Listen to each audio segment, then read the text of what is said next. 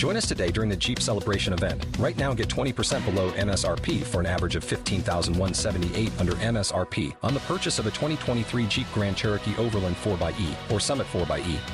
Not compatible with lease offers or with any other consumer incentive offers. $15,178 average based on 20% below average MSRP from all 2023 Grand Cherokee Overland 4xE and Summit 4xE models in dealer stock. Residency restrictions apply. Take retail delivery from dealer stock by 4/1. Jeep is a registered trademark.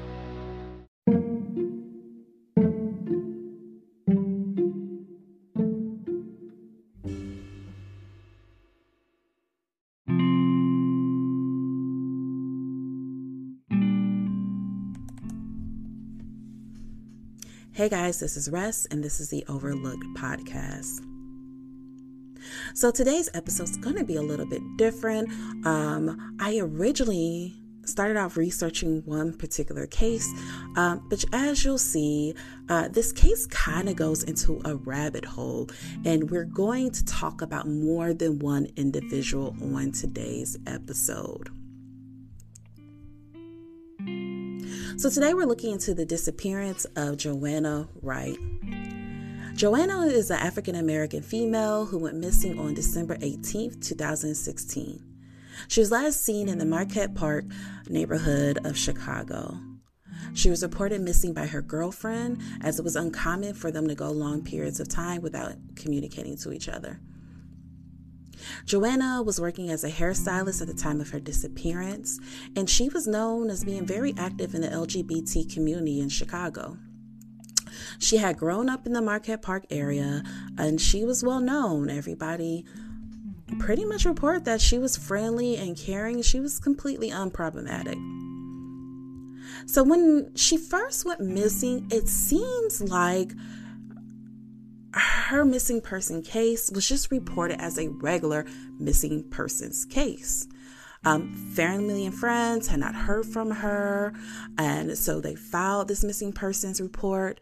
But what we find out is that police had already received a call about an abduction. Later, the police were able to tie this abduction to the disappearance of Joanna. From what we know, the witness basically states that she saw Joanna being abducted about 3 to 4 unidentified men. The witness said it happened so fast that they couldn't be sure how many people were involved, but they believe it was about 3 to 4. From what we know, Joanna screamed for help and tried to fight the men off, but the men overpowered her and forced her into a blue Mazda with Ohio license plate. And then the car pretty much sped off. Joanna has not been seen or heard from since. So far, there has been no arrests in relation to her case, and it's still considered an ongoing investigation. Now, when this initially happened, her girlfriend, Sierra Mobley, stated to reporters, "God is the one to have the last say. No matter what they could be doing to her, if he's not ready for her to come home, he won't send for her, but I still have hope." Her sister told reporters around the same time, "We wouldn't wish this on anyone. This is the worst thing. You wonder, with the time passing, what have they done? Has she eaten? Is she clean? How's her mindset? Is she staying strong? Is she praying to come home? It's the not knowing anything that hurts." So what we know in this case is that the car Joanna was thrown into during her kidnapping was reported to be a newer model, blue Mazda, with Ohio license plates. Again, keep in mind, this happened in 2016 when we're saying newer model. Police have said they obtained some type of surveillance video that they believe will be helpful in the investigation, but we don't really know what is on that video. We do know that from that video, they were able to determine that the person being kidnapped was Joanna. So it looks like we at least know she's on that video. But the police really haven't released to the public what's on there, why they stated it was related, and how that's helping in the case. One thing I found kind of suspicious is that we got no information about what the suspects look like. We know there was 3 to 4 men, but I think it's kind of weird that no information was released. Like, they were tall, they were white, they were brown, they had blonde hair, they had dreads. Nothing of the sort was released at all. And I know that this happened kind of fast, and when something this dramatic and traumatic happens fast, sometimes it could take our brains a second to process. And when things like that happen that you're not expecting, you're not thinking about focusing on the details. You're kind of panicked, like, oh my gosh, what is this thing happening? So it could just be that the witness didn't pay close enough attention. She saw a girl yelling for help. She saw men pushing her into a car, and that's all we can get. Luckily, she was able, or he, we have no idea if the witness is a male or female, but they were able to tell us that it was a Ohio license plate, what color the car was, and what make the car was. And that's pretty good information to have. Now, this might be information that the police know in regards to the features of the 3 to 4 men. But I think it's kind of weird that this was not released to the public, especially since this was an abduction. There's a video that we can pretty much come to the conclusion that they see some part of the abduction on. And any other time the police release that type of information to help get tips in. We don't know if the license plate had numbers or letters that they were able to determine. It looks like they were able to determine it was Ohio license plate. And so maybe they didn't, because I would like to believe if they had a license plate number that they would release that, because in other cases, especially of abduction, kidnapping, they release that information. When we get our Amber Alerts, they tell us, hey, this color car, this is what the person looks like, this is what we think the suspect looks like, and this is a license plate number. And I know Amber Alerts are for children, but I'm saying that to say it's not abnormal for the police to release that information. So I think it's kind of weird that they didn't release it in this case, which I'm hoping the reason they didn't is because they didn't have that information and not because of simply dropping the ball.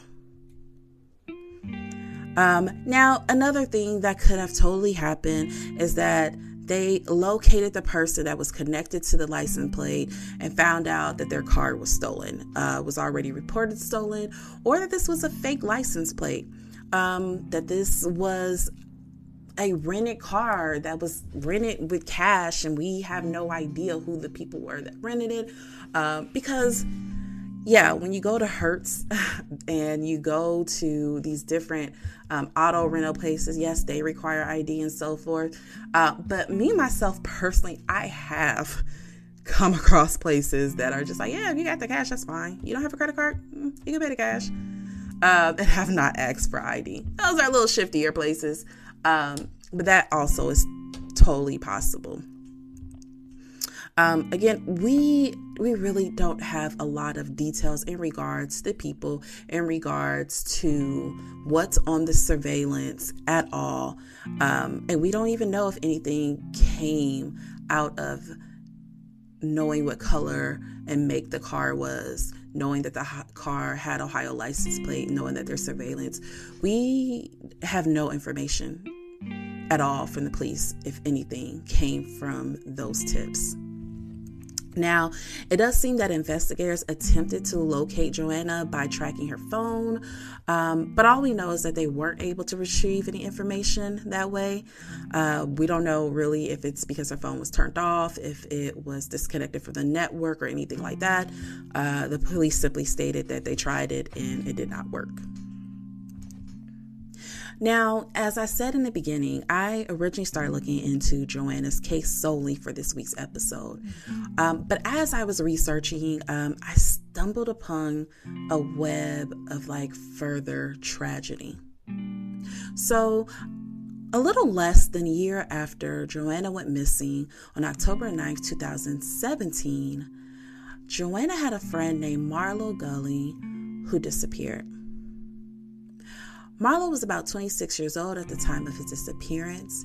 He was last seen located on the same street that Joanna was kidnapped from. Marlo was first noted as missing by his girlfriend, who was pregnant with his child at the time. She became worried after he failed to show up to their sonogram appointment. She reached out to his mother and family, and it seems like they tried to call him a couple times, and at first they were like, oh, it's okay, he's going to get back to us, it's fine, let's give him time. His mother reported that she last heard from him on October 8th, and his girlfriend reported last seeing him on October 9th. But after a few days, he wasn't returning calls. No one had received them. They decided to file a missing persons report. Now, detectives have stated that they've talked to a couple of different people on the street, but no sufficient tips have surfaced. They did do a search of the area and other areas, but no clues came up, and he still remains a missing person today. Now, Marlo is described as funny and a jokester by his mother. She states that their family was really close-knit, and there's no way that he would have gone this long without contacting them by choice. At the time of his disappearance, he was a father to a 4-year-old boy and was expecting one on the way. And everybody described him as being a great father who was actually really excited for the birth of his second child. Now, unfortunately, his case has very few details. Again, most of the articles were written in the same week, and they pretty much just repeat the same information. Now, even further down the rabbit hole, we find out that a friend or associate, depending on which article you read, of Joanna and Marlo was Shante Bohannon.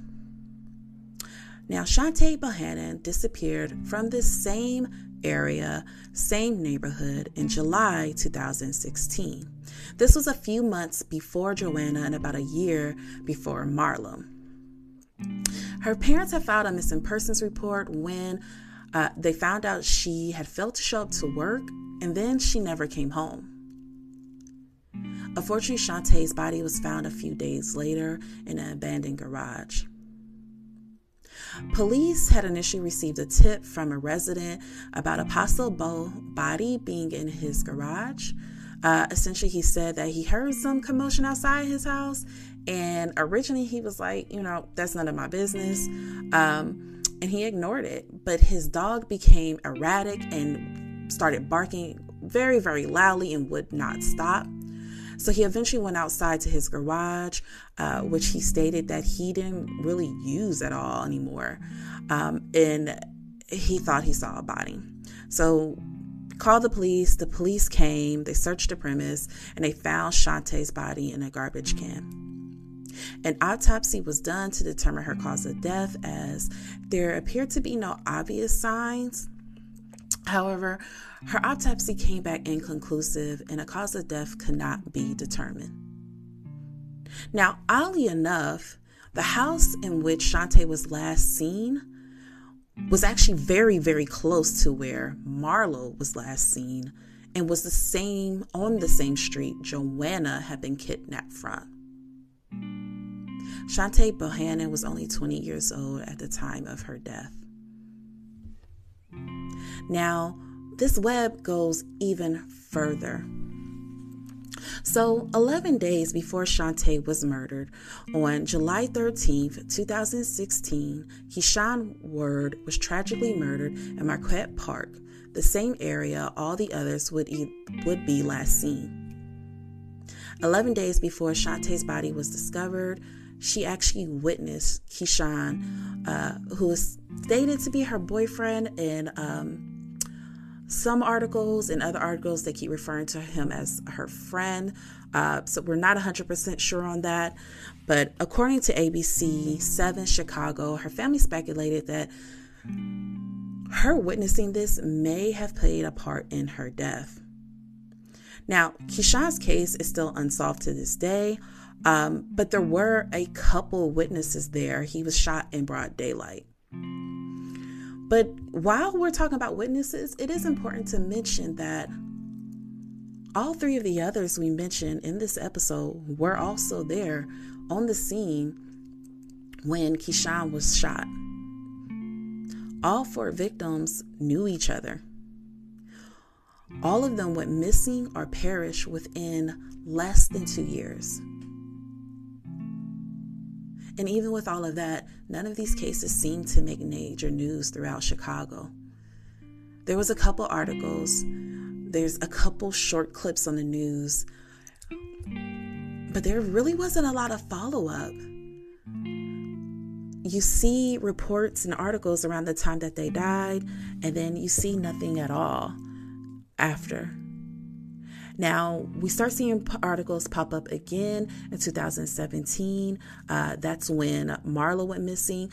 And it seems to be because people started connecting all four of these either disappearances or deaths together because they knew each other. And 3 out of 4 went missing from the same area or were last seen in that particular area.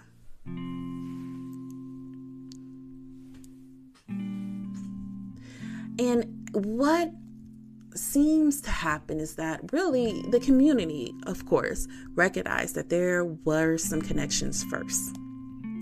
Community activists in the area started saying, we believe all these cases are connected.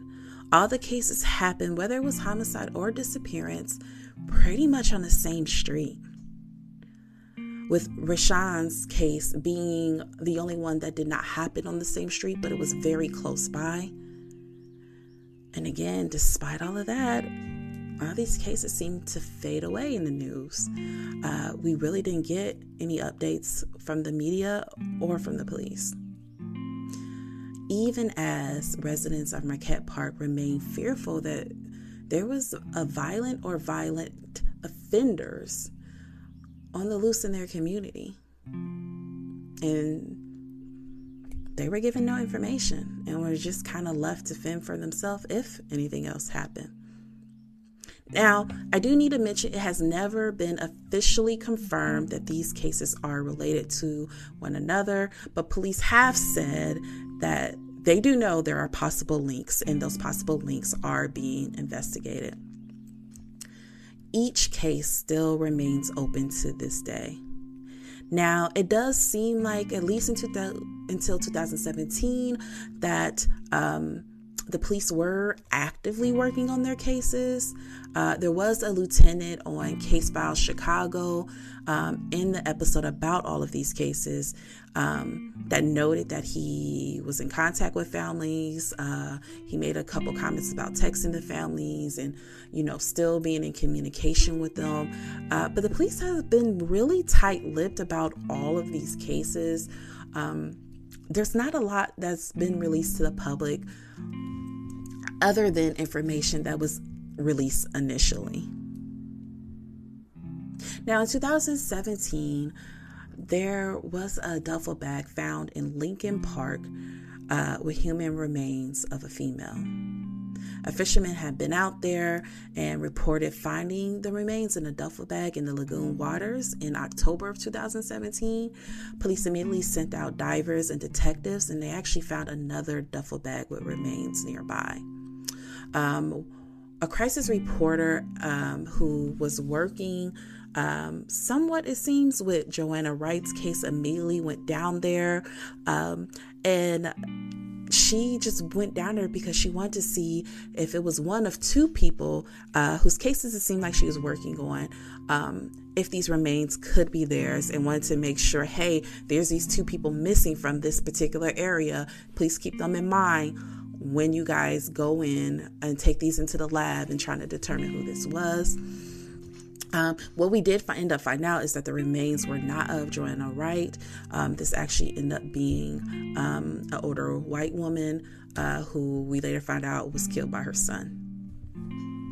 Now, I brought that up to say that it did seem like it was people on the police team who did not immediately drop the case. They still had it in their mind. There was something that they were still working on, even though it wasn't being reported to the media. And some of that really could have just been because the media simply didn't care to keep following up. Unfortunately, when we're talking about Chicago, they are not lacking for news. There seems to always be a new case to cover and to talk about. And unfortunately, when you have an environment like that, older cases that aren't solved, they can be kind of forgotten about, at least in the media. So it doesn't necessarily mean that the police dropped the ball and just stopped working on the case. They could very well be still working very actively on this case. We just don't know about it. The media just is not reporting on it. Now, I do believe these cases are related. I'm just not sure exactly how. Yes, they were all witnesses to Kenshon's death, but from my understanding, there were a few other people there as well. And as far as we know, those people weren't killed. Those people are still alive and well. Now, also, one thing we have to keep in mind is that Marlo disappeared almost a whole year after everybody else. When you Google this and you look on like different crime junkie type pages and different like Reddit type areas, you will see that there are people that are commenting about possible gang involvement or some type of illegal underground activity that maybe they were all a part of, something illegal and dangerous and they knew too much. But honestly, there's no evidence of that. One, I really feel like that would have been reported. I feel like that's something that would have been released in articles, because let's just be honest, the news has a bias against people of color. Even in the last episode that I did about Alyssa McLemore, when she went missing, by the way, she was a single mom. By the way, she has this record. They put those negative things in because let's just be honest, there's a bias and they like to do that. So I fully believe that if they had any known gang affiliations or any illegal underground activity that police knew about, I believe police would have told reporters, and I believe we would have already known about that. I believe that would have definitely circulated already. Honestly, what I think happened is that people on these crime junkie pages see the word Chicago, see the word South Side, and then just immediately ran to that conclusion. Truth of the matter is, police have kept things kind of close to their chest. There are no media updates. There are no police statements to the public after 2017 about any of these cases. Again, some people worry because Chicago has a high crime rate, especially the South Side, that these cases may have been forgotten about by now in 2021. But that's not something I can say with certainty. Again, even with cases like, for example, the Golden State Killer, he was recently found, tried and convicted. And that was something that happened decades ago. And I'm sure many people thought like, hey, yeah, that's something they're not like actively working on. I'm sure every time like a Netflix movie comes out, they release a little statement and they're not actively working on it. But what we found out is that they were. This was a case they had been actively working on for years. They just kept information to themselves. So I'm hoping that is what's going on here. Again, in that case files episode, the lieutenant did come forward. The lieutenant did state he was talking to parents and so forth. The family didn't mention anything about that, but also they weren't really asked questions in which led them to even bring up that conversation. I am hoping that we find Marlo Gully and Joanna Wright, who are both still missing. And I also hope we find out if any of these cases are directly related to each other. For all we know, Shante and Rashawn's case can be related to each other. That seems to have a very strong correlation. But the other two disappearances, they were a little bit different. One, they're still missing. They are still actively missing. In Shante's case and Rashawn's case, there were bodies. We found bodies, and both were done in a very sloppy way. Rashawn was murdered in broad daylight. Shante's body was discarded in a careless manner on someone's property. With the disappearances, we have no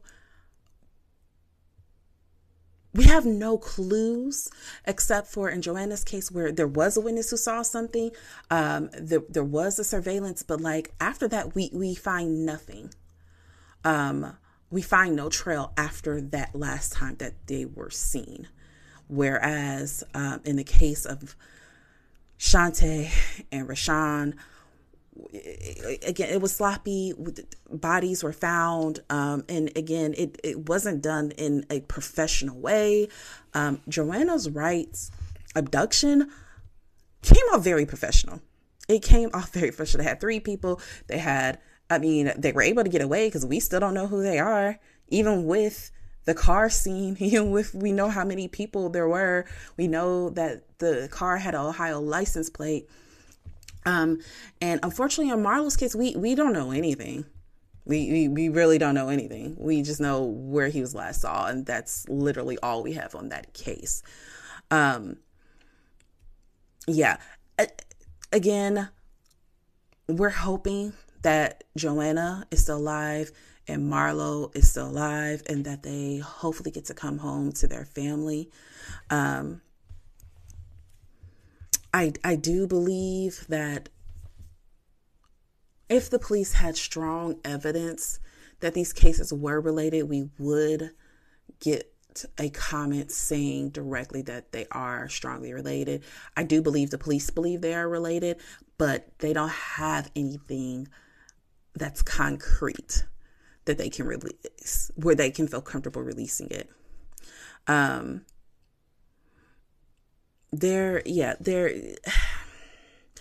That general idea again is that these are related cases, but we really have no evidence of that, other than, coincidental circumstances and things like they were all friends or associates. But we also have to keep in mind that could just be geographical probability. They all were from this area. They all were from that neighborhood. They all grew up in that neighborhood. So they were already, if you were in that area, it seemed like you would know everybody. You would know each other. There's a high chance that you're going to know each other. Also, 3 out of the 4 were last spotted on the same street. How do we not know that that particular street just was being targeted? So that's something that I think we need to keep in mind. I do personally believe that all the cases are related. I definitely believe the cases are related, or at least 2 on 2 were related. Rashawn and Shante's case was related, and Joanna and Marlo's case was related. I do think there are connections, but I wanted to throw those other facts out there because I think sometimes in certain cases we kind of pigeonhole ourselves when we come to a conclusion before we have the evidence. Because sometimes when you do that, especially the police, there have been multiple cases where the police come to a conclusion without really the evidence. And because they're so focused and so sure on this one conclusion that's based on like coincidences and gut feelings, they miss other tips and side things that if they weren't so focused on this one theory, they would have picked up on, and we would know that, hey, actually, there's some other stuff going on that we need to focus on. We see this in cases where people who have been convicted and served years in jail and then are later proven innocent. We see that a lot of time in those cases, that police departments just get so focused and fixated on one theory that they are blinded to all the other facts and all the other tips and all the other evidence, and they only focus on the things that fit their theory. So yes, I actually do believe these cases are related, but I did want to throw those other things out and kind of play devil's advocate, because truth of the matter is we do not have hard, concrete details that say that. And so I hope everybody remains open to other possibilities. And I say that because also I think if we kind of focus on this one theory, then there might be someone out there with some evidence or tips that they think, well, I don't need to tell anybody because it seems like they're all connected. And this little tip doesn't seem connected to that theory. That happens where, because again, there seems to be one theory that's mostly put out there.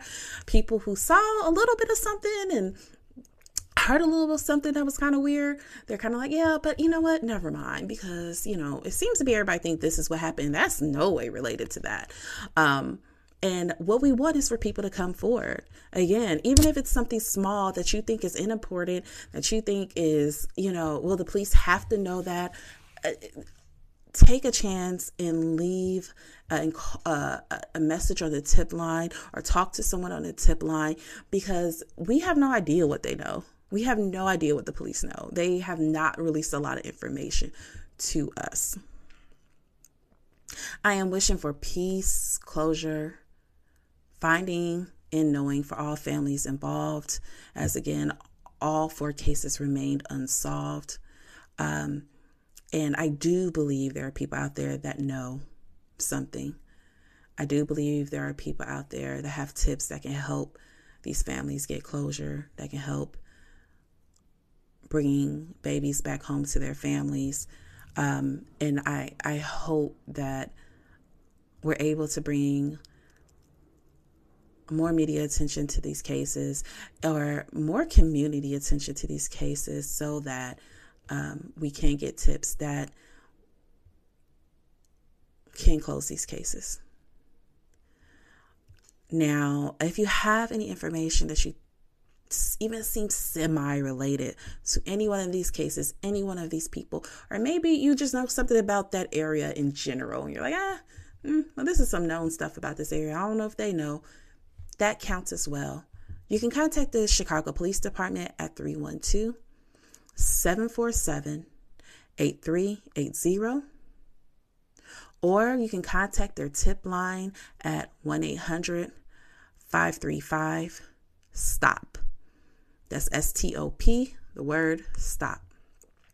And you can leave an anonymous tip there. I definitely understand why people would be hesitant to come forward in these cases, especially since there seems like, being a witness, being someone that gives a tip was dangerous at that time. But we do have anonymous tip lines now. You can literally go to a payphone and call if you feel like, no, they might trace my number. Or, I don't even know if payphones still exist. Go to the dollar store and buy you a burner phone and call the number and then throw it in the sea for all I care.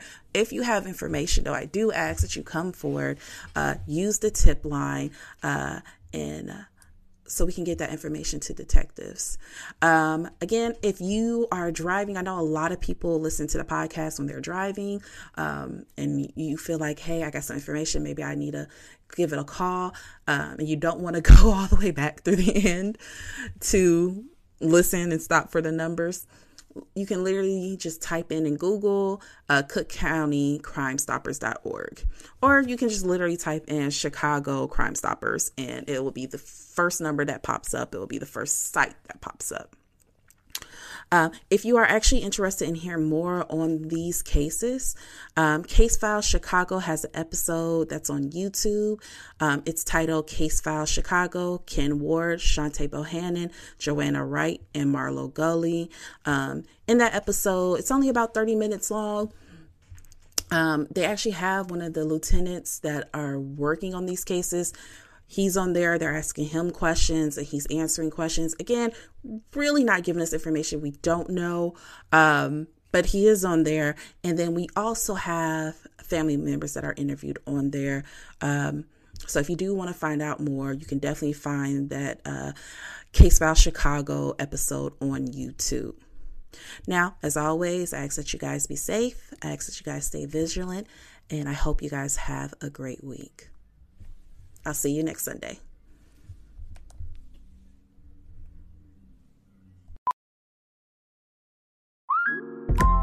Listen up. I won't sugarcoat it. This is the longest cold, flu, and allergy season we've ever seen, but we're not alone. We've got Instacart. Sure, you may be a coughing snot faucet who just wants mommy, but you're not giving up. Not when cold medicine, fragrant herbal teas, and honey shaped like bears can be delivered through Instacart in as fast as 30 minutes. Now let's go win the sick playoffs. Daddy, I just want my soup. Oh, sorry, Sport. App says it'll be here in a few minutes. Instacart for the win.